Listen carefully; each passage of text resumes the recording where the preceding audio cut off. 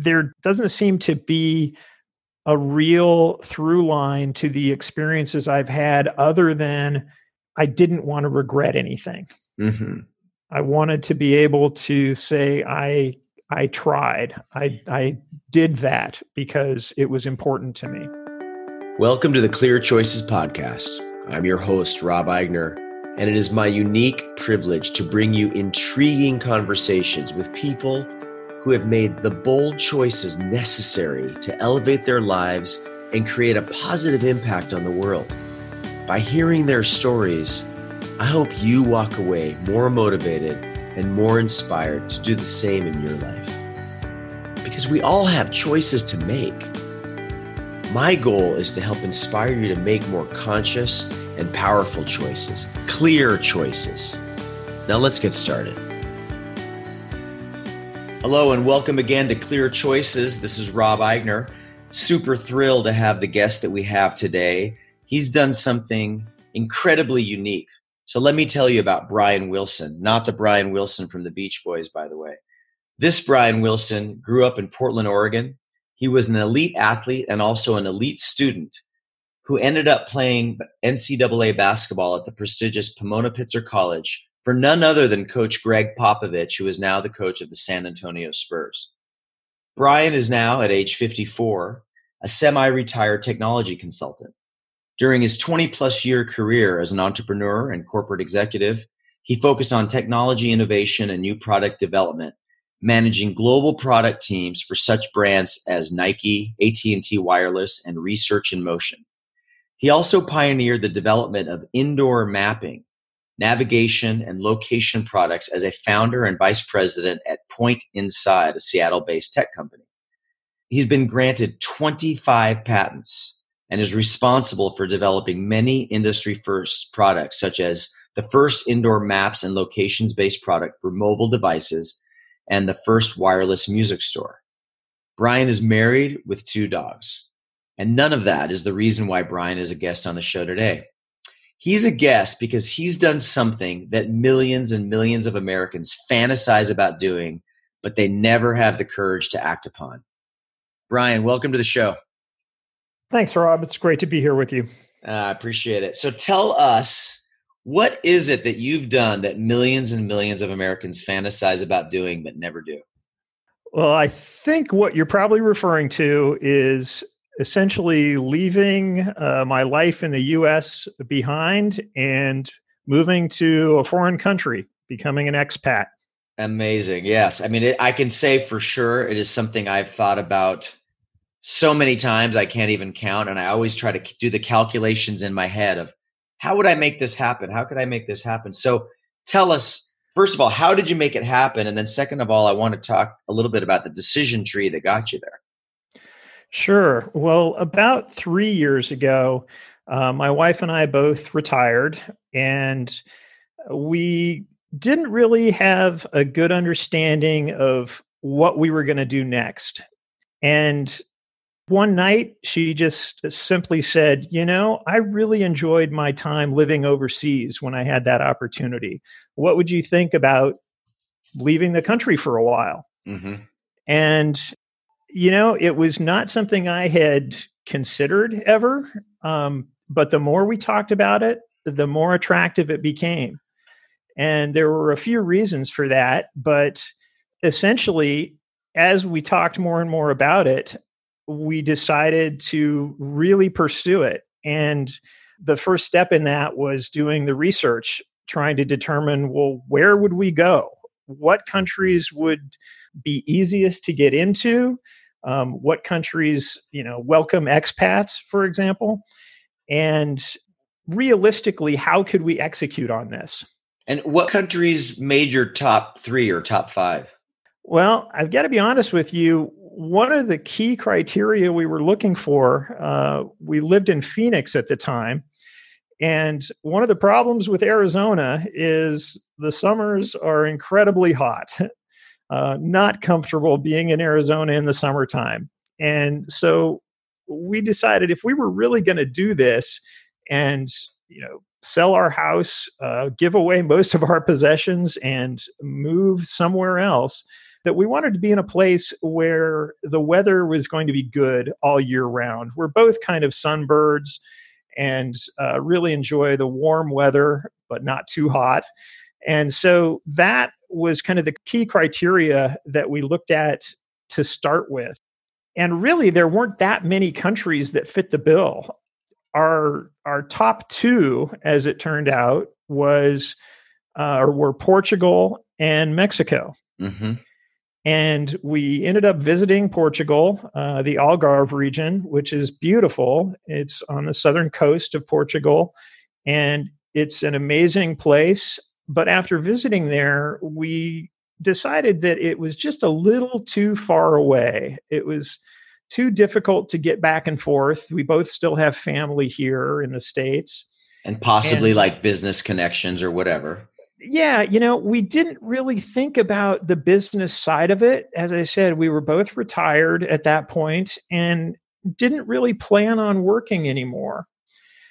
But as we'll get to in the story, that circumstance changed, and that changed the equation a little bit. But at the time, really, our main considerations were what kind of environment is going to be comfortable for us, not only from a weather perspective, but as I said, just what countries could we easily get residency in, mm-hmm. and get all of the benefits of that particular country without too much difficulty. For example, many European countries don't allow Americans in for longer than 6 months or what have you. And so we really were thinking about this as a permanent or semi-permanent. We really kind of had a 5-year time horizon. Mm-hmm. So we were thinking about it as it's that time horizon, but to enable that, we would have to get residency status in whatever country we chose. Let me ask a question really quick. So as you're going through the kind of fact gathering, and obviously you traveled to multiple places to help determine and make your ultimate decision, was this scary? Was it exciting? Was there any fear or concern, or was it all just like, man, I can't wait. This is going to be fantastic. It was both of those things, scary and exciting. I would say 60% scary and 40% exciting. So talk to us about the fear. Like what was scary, and what were some of the bigger choices you had that required you to overcome something? Sure. Well, the biggest concern I personally had, I don't think it was shared by my wife, because she was more excited about this aspect of it than I was, but that is the language. So wherever we were going to go, we knew that we were going to have to really dive in and maybe not become fluent, but certainly be able to make our way in a new country with a new language. And obviously there are places you can go and communities where a lot of English is still spoken, but that was not really of interest to us. We wanted to immerse ourselves in the new culture, and part of that was learning a new language. Mm-hmm. And I personally have never been good with languages. As I said, my wife is excellent with languages, so she was excited about that and didn't have any fear of that. I was worried about what kind of impact that would have and how difficult it would be for me personally. So weather, climate was a key consideration. Language is a key consideration. Did affordability come into play in your considerations? It did. Fortunately, we felt like we were fairly economically comfortable. So it wasn't the major consideration. A lot of people, for example, moved to Mexico because it's a lot cheaper to live on a day-to-day basis. And that's their primary decision-making for that move. There are a lot of people who are on a fixed income, and when they get to retirement age, money goes a lot further in Mexico than it does in the US. So I just want to say one thing. You're triggering for me. My wife and I traveled to Costa Rica maybe 15 years ago, and we met a retired postal carrier, a U.S. postal carrier there, and who had retired and settled in Costa Rica. And we got to talking to him because I found that interesting, as I still do, and why you're on the show. And he was willing to get very specific with us that between his pension with the post office and whatever Social Security he got, he was bringing in, $4,000 a month of income, and he was living like a king in Costa Rica and would be struggling here. Well, I think it's really common for people to have that as a key reason for making the jump. It wasn't so much for us. Now, having said that, it was a consideration if only to mitigate long-term economic risk.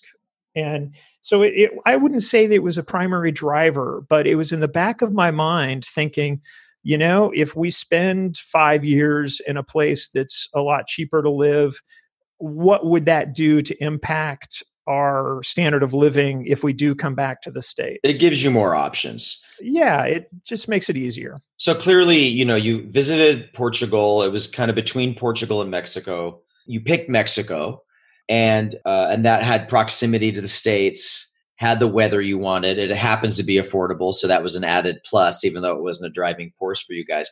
So, but here's the thing I wanted to read, just so the audience has a little bit of a sense of how rare it is, the choice that you and your wife made. So a majority of Americans living abroad do not live far from the States. 900,000 live in Mexico, 800,000 live in Europe, 740,000 are in Canada, and then there's 700,000, surprisingly to me, in India, 600,000 in the Philippines, and 185,000 in Israel. Those make up the top other country destinations for Americans. And then also, we touched on some of this, the primary reasons people decide to move to another country.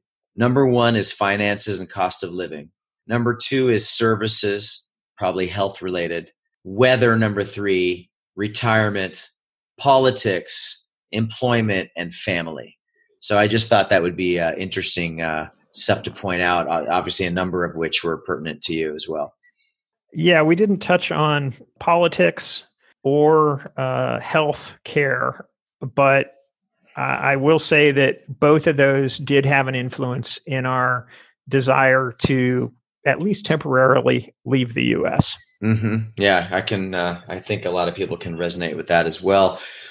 Now let's flash forward. So you sell your house in Arizona, you consolidate your assets, whatever that looks like, and you move to Mexico. What happens? Walk us through it.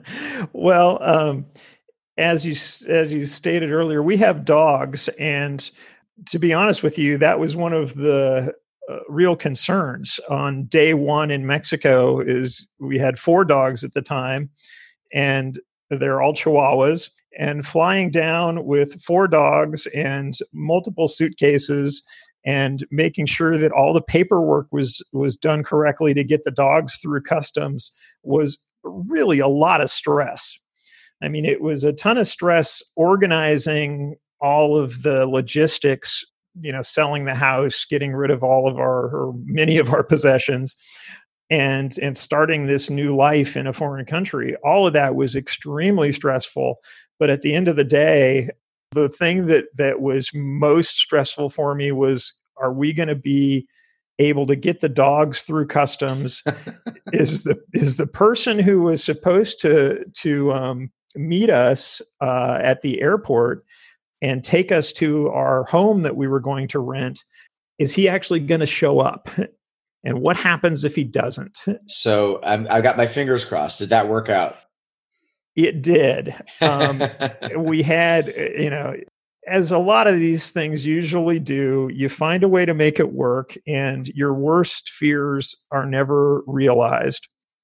But that having been said, we had arranged to rent a house when we got there, or, previously. And as I said, the guy who was supposed to pick us up, he did end up showing up. He was a little late, but he got there. We got bundled into his truck and made the trek from Guadalajara to a little town called Ajijic, which is on the largest freshwater lake in Mexico, Lake Chapala. As I said, about 30 miles south of Guadalajara. And how did you guys pick that location? Well, getting back to the weather criteria, It, according to National Geographic, has the second best weather in the world. Wow. So it's generally between 75 and 85 degrees year round. There is a rainy season and a dry season, but when it does rain, it almost only rains at night. And it's a very lush, kind of Hawaii-like environment. And so it really is, from a weather perspective, just ideal. So that was a big consideration, and it has a pretty thriving expat community. There are quite a few Canadians and Americans there who go there to retire. And how big was that community approximately? So this little town has about 10,000 people. And there's a town fairly close by with probably another 20 to 25. It's a little larger, a little more Hispanic, not quite as many expats. So, Ajijic is really known as a retirement community for Americans and Canadians. And they do cater to that, which was kind of a pro and a con. I mean, like I said, we really wanted to have an experience where we were forced to engage with the culture and forced to learn the language and so on. And but it was probably comforting too to know there were some fellow expats that you might catch a football game with or something.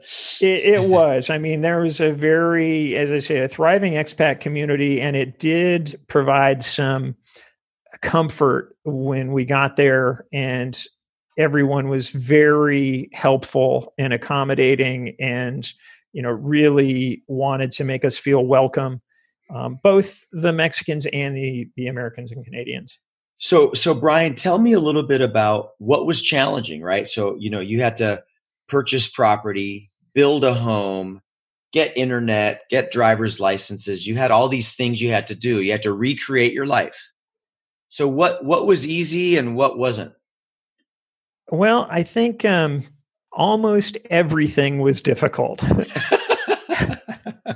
Oh, that was kind of a rude awakening. In the U.S., yeah, things are challenging. Nobody likes to go to the DMV.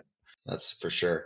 But in Mexico, it really was about who you knew and how much you were willing to pay. From just this conversation, I get that you knew nobody, so that wasn't working for you.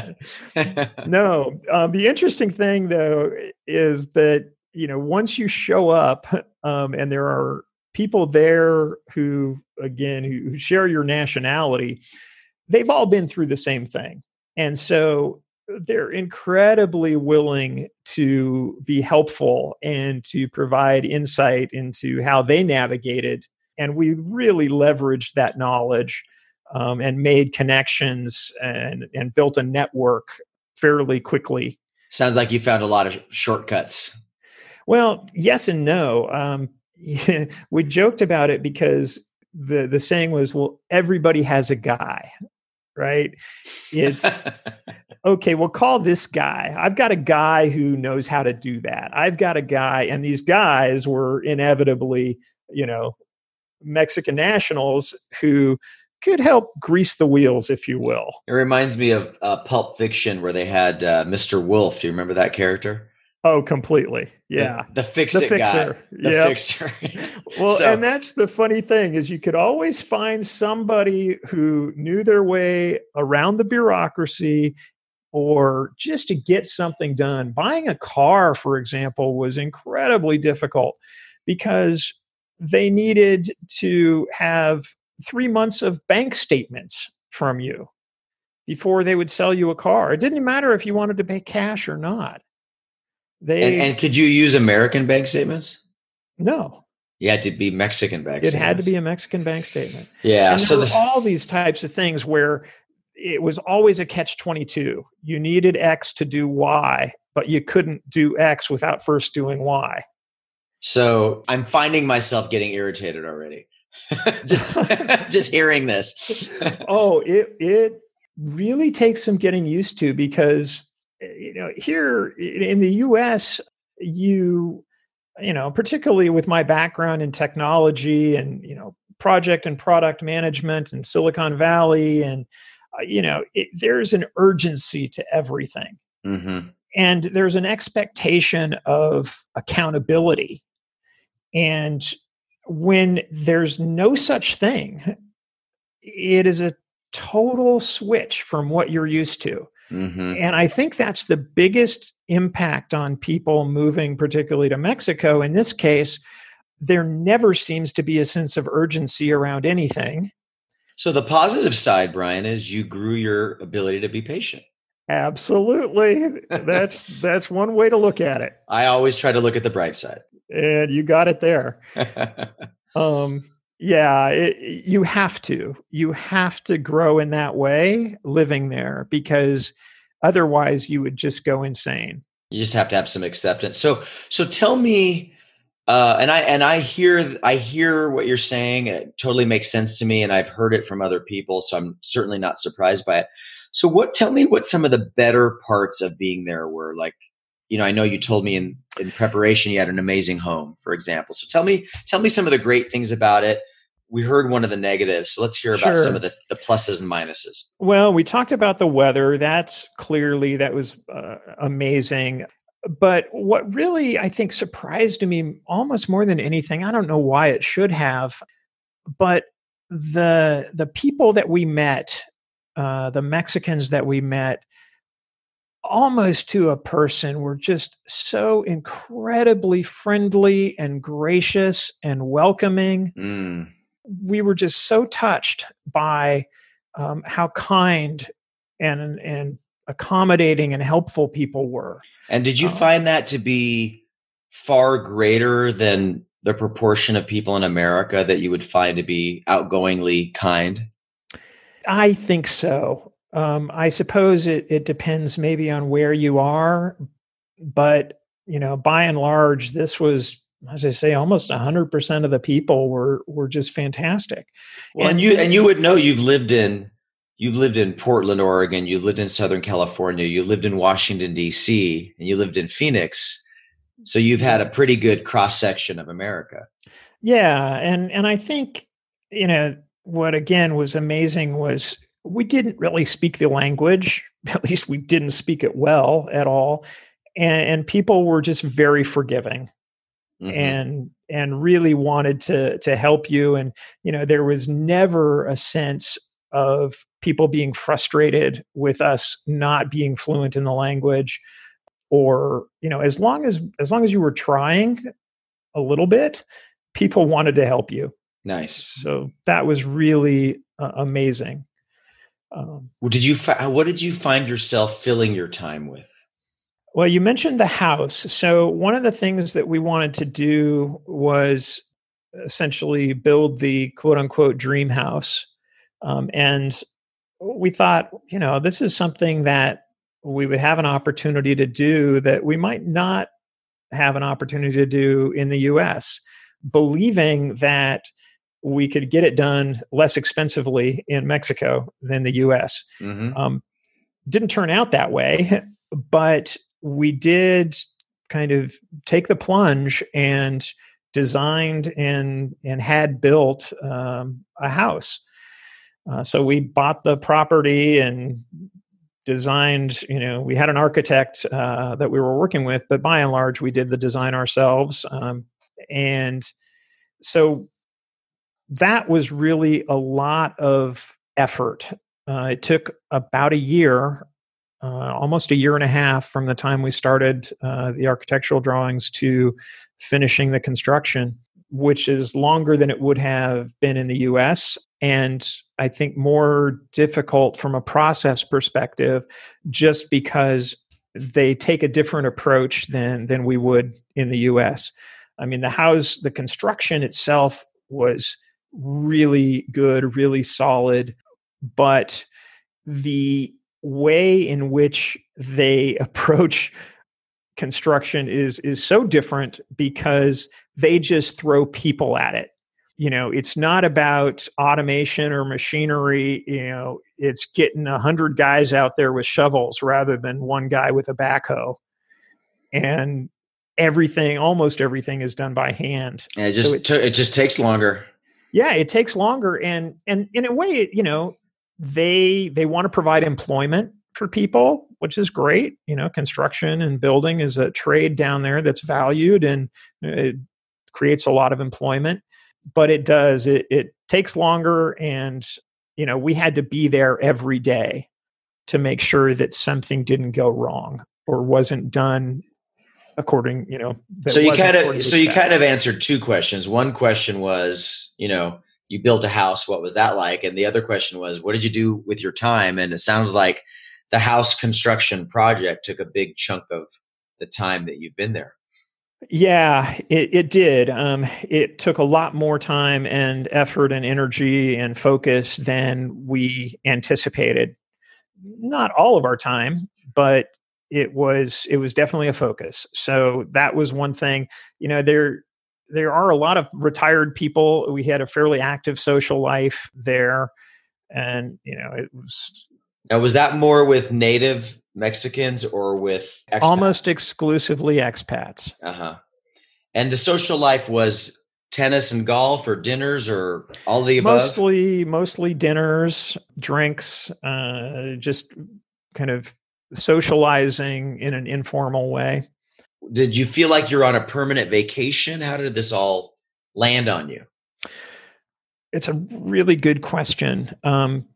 Because it really wasn't something that we considered strongly before we left. I had essentially just stopped working, and I didn't really know what I was going to do to fill my time. Now, the house took a lot of it, and then there was some socializing, but we were left with a big gap. Sure. And, we did some traveling. We spent time walking around town and so on and so forth, but that can only be interesting for so long. And what ultimately happened was we both realized, my wife and I, that we missed working. Interesting. We missed interacting and using our skills that we had developed over our careers, and having some challenges and having those challenges. So did you find a way to integrate work back into your newfound Mexican lifestyle? We did. My wife ended up getting essentially her dream job, which just came out of the blue, not something that we had planned on and anticipated. And yet sometimes, the strangest things happen when you're not looking. Yeah. And so she ended up spending a lot of time at this new job. I ended up doing some consulting that I hadn't really planned on doing, but like I said, it was something I missed. And so you were just doing this over the phone or over a Zoom call or that kind of thing? Yeah, with a little bit of travel back to the States. So it wasn't a lot of work for me. It was much more for my wife, and she was essentially working full time. But it did make me realize, particularly looking at the other expats in the area who were fully retired and really spending their time either socializing or playing golf or, just gardening or what have you. And that's great. That's fine if that's the way that you want to spend your time. But I think my wife and I both felt that we still had a lot of energy and something to give. It's interesting, because again, the first of all, the bold choice you made to move to a new country, that is something a lot of people fantasize about. And the other thing that a lot of people fantasize about, whether they're doing it at home or in a new place abroad, is not working. And having, myself been retired or semi-retired at a similar age as you and finding new and different pathways, it's really interesting when you're on the other side of that.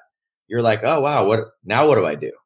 Because so it's like you can only go surfing so many times or work out or have lunch with a friend. And then at some point you're like, I got to get some purpose back here.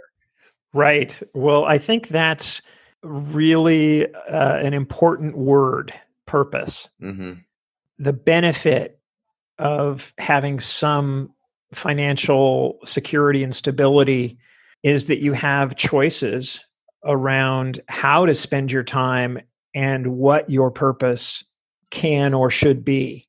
And I'm not convinced that I've fully found and embraced mine yet, but I do know that it's not playing golf and having drinks on the veranda. Every day. Yeah. Yeah. So now you bring up a good question, and it wasn't necessarily a place I had planned to go, but I think it's valuable. Obviously people, like I gave the example of the postal carrier in Costa Rica, you don't have to be wealthy or have a net worth, so to speak, to be able to go live abroad. And that gentleman was an example. But having said that, you and your wife clearly built up some financial comfort that gave you the freedom at the ages of 54 to be retired, which again is not the norm. So talk to us a little bit about the financial choices you made. I'm not trying to dig into the specifics of your portfolio, but more just trying to understand your philosophy of living and saving and investing and creating a safety net so you could have these choices. Right. Well, I think it's difficult to know how to answer that other than to say that I think we've been fairly conservative economically over time. We don't spend a lot of money on things that aren't truly important to us. And I think that's the important thing, is to understand what's important to you, what you want to spend money on, what's worth spending money on.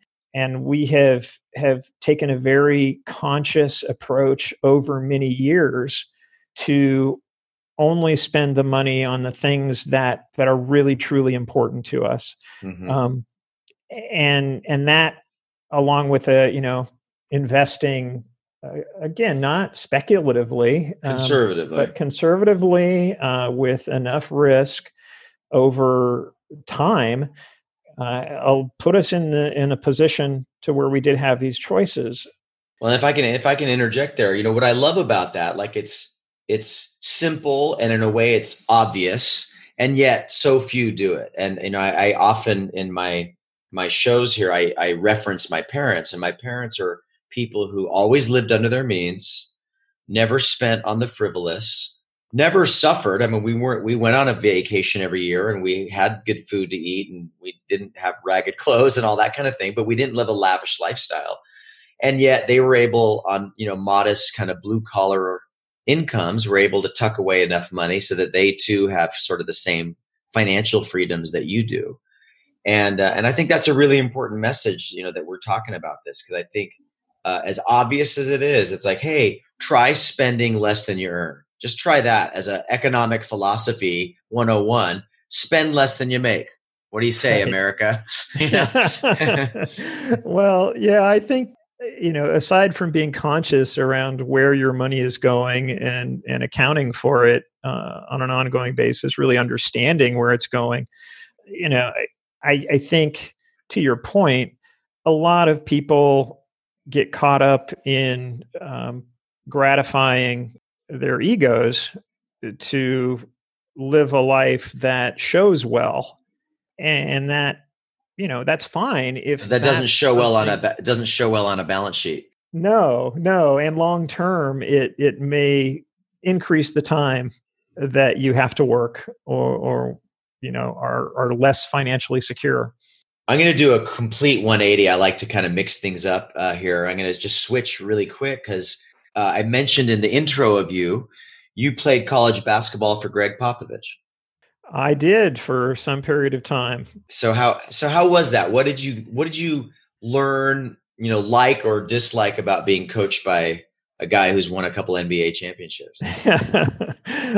Well, it was a learning experience, and one of the things that I loved about the way that he approached the game and his coaching was that it was a constant education. So he was there to not only win games, but to help educate his players. and not only in basketball, but in life. Mm. So he was a true mentor. He acted that way, and a very, hard-nosed competitor, but a very caring person, Mm-hmm. and highly intellectual, very, very smart. And, I think some of the things that he focused on have served me well. And I remember very well to this day, primarily just the message that if you can truly say that you have given it your best effort, then the outcome you can live with regardless of what it is. Great message. Yeah, because that gives you the opportunity to be at peace with any situation. Absolutely. I think that's a good way to phrase it. Not giving up, but at peace regardless of the outcome. Right. And I think internally, whether you have given it your all. Well, this is a perfect place for me to tell you my quote that I selected for you. I select a quote for every guest. So I want to just read you a quote that I picked, and I want you to just tell me how it resonates with you. If you want it, go for it. Take a risk. Don't always play it safe or you'll die wondering. I love it. And I think it suits me well. My whole life, I want to say that I have lived that probably better in my younger years than in my later years, but it's a philosophy that I truly, truly believe in. I have had an unorthodox journey working in, as you mentioned, I lived in Washington, D.C. I worked in politics for a time. I was a writer for a network television show in my 20s, living in LA, working at Universal Studios for a time. I have written novels. I have written screenplays. I have worked as a printing salesman. I have, as you mentioned, worked at Nike, worked at some global brands. There doesn't seem to be a real through line to the experiences I've had other than I didn't want to regret anything. Mm-hmm. I wanted to be able to say, I tried. I did that because it was important to me.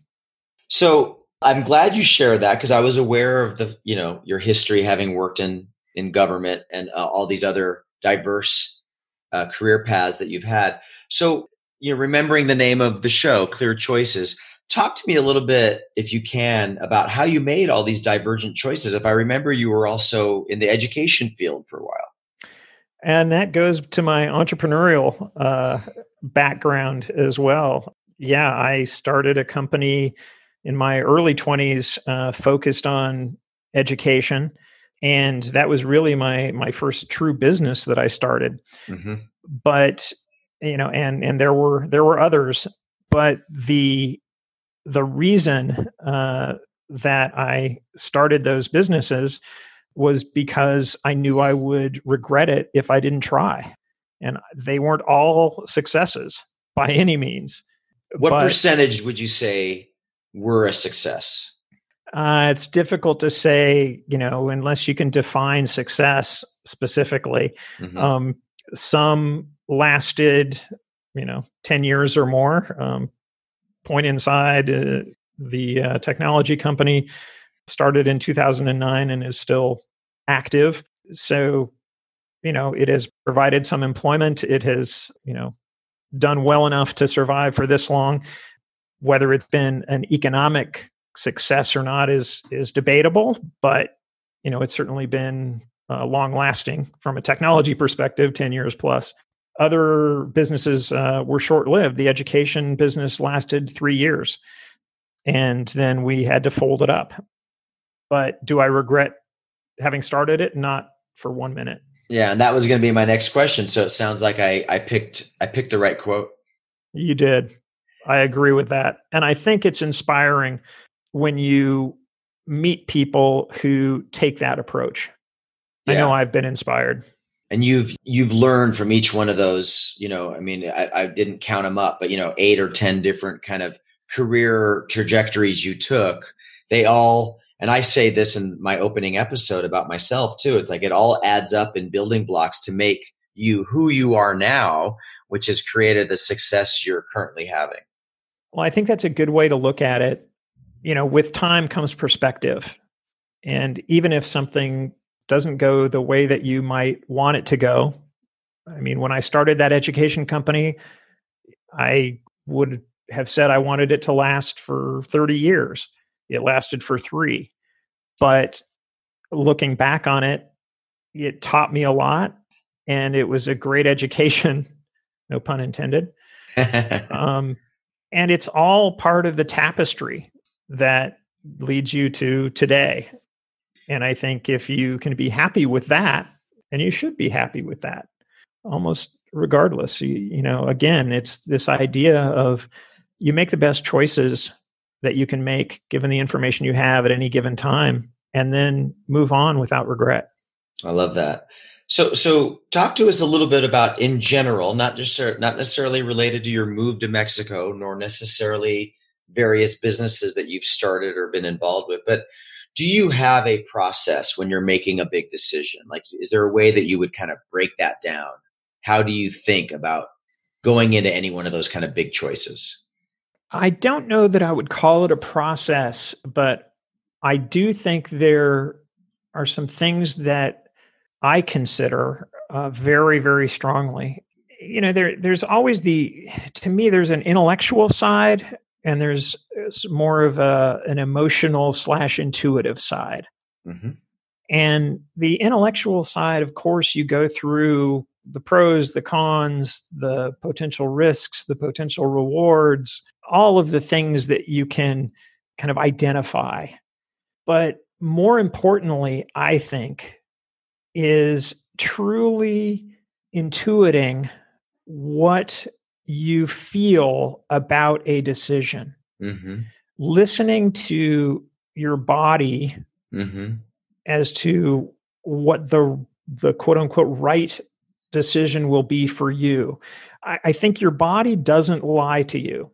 So when you're considering and projecting a future, if you're excited or scared or bored or frustrated, or you can listen to those emotions and understand what you really think and feel much better than the intellectual side. No, I 100% agree with you about the feeling these choices and decisions in our body somehow. And it's interesting. Like, I almost feel like I'm not going to change the name of the show, but I feel like I should change the name of the show, because with all the guests I've interviewed so far, somehow or another, I either ask a question about intuition or it comes up like you brought it up. And invariably, to a T, 100% of the time, every single person has said, ultimately, you got to go with your gut. You can do all the fact checking, all the getting mentored by people. You can, and you should do all these things. You should do all these logical things. And ultimately, that choice comes down to your gut.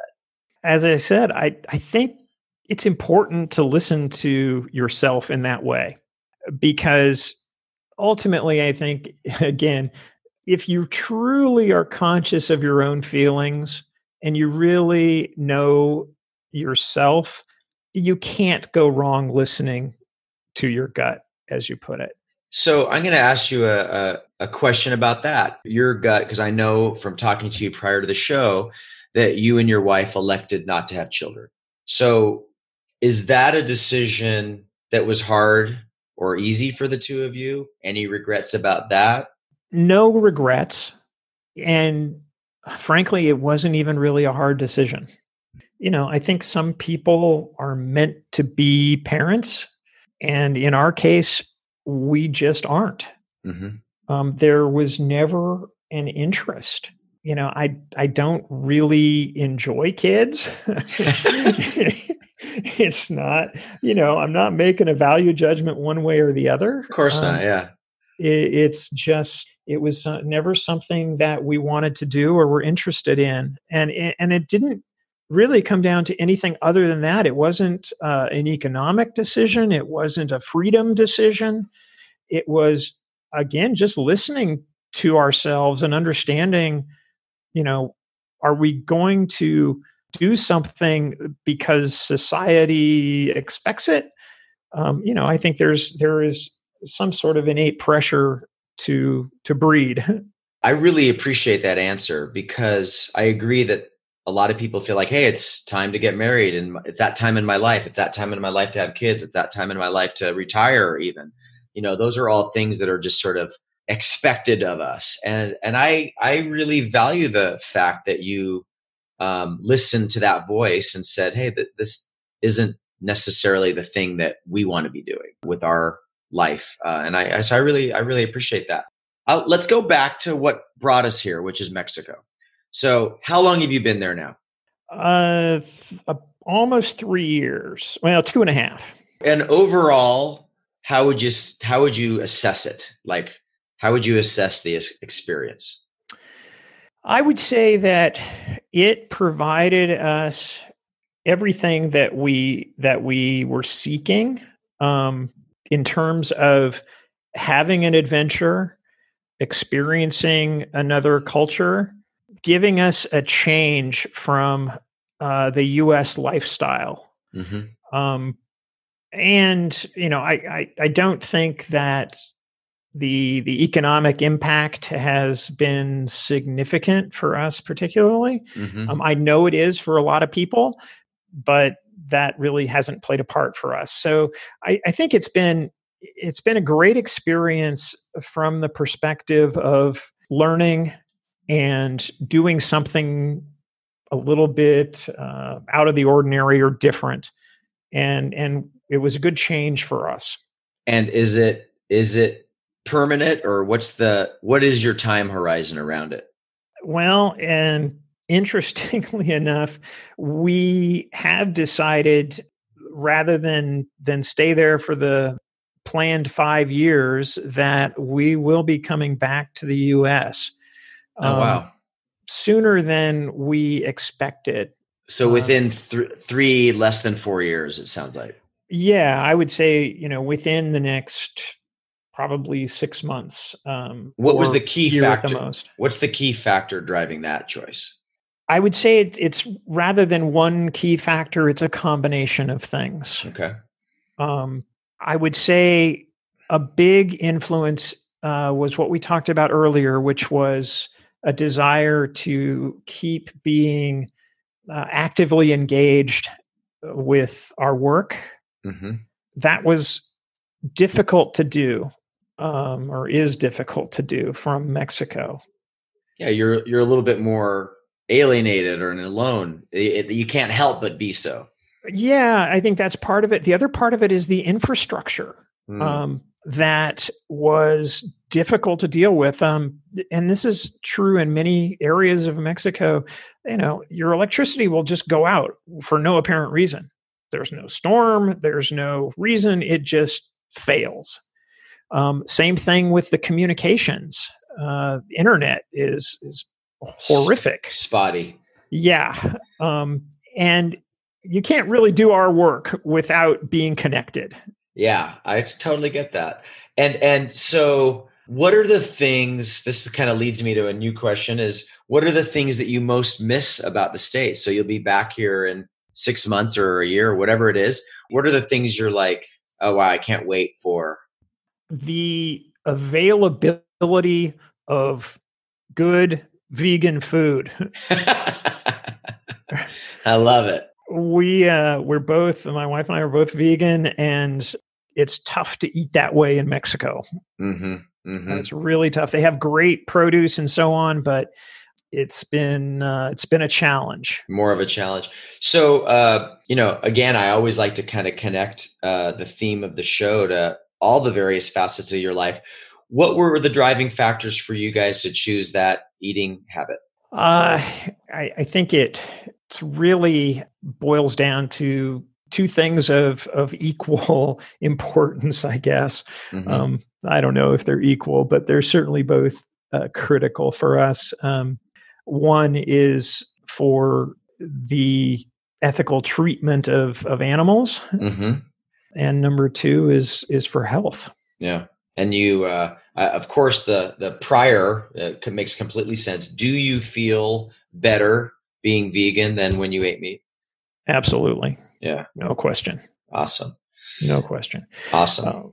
But getting back to your question, I didn't fully answer it around the reasons that we were leaving.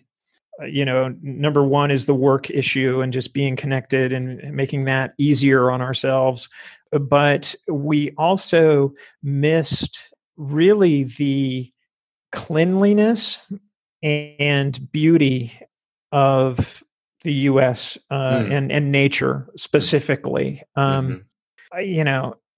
Mexico has some beautiful areas. Don't get me wrong. There's no question, but it's definitely a bit of a third world country. Mm-hmm. So it's a little bit less well maintained. Yeah. And we found that we missed the ease with which we could, go out on a hike and be exposed to really pristine nature that was well protected.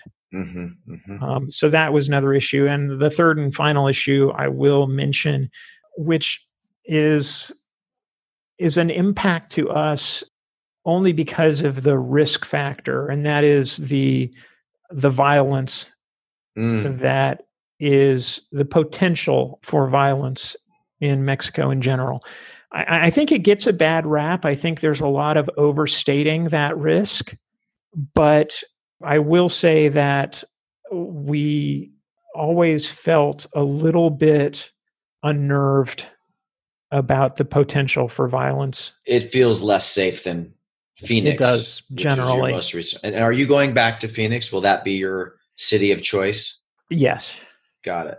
Well, this has been super interesting. So in closing, Brian, first of all, I just want to say, you're an ideal guest for this show because you're someone who's made a lot of bold moves in your life. You've moved to different parts of the country and the world. You've moved between multiple career paths and been successful in many of them.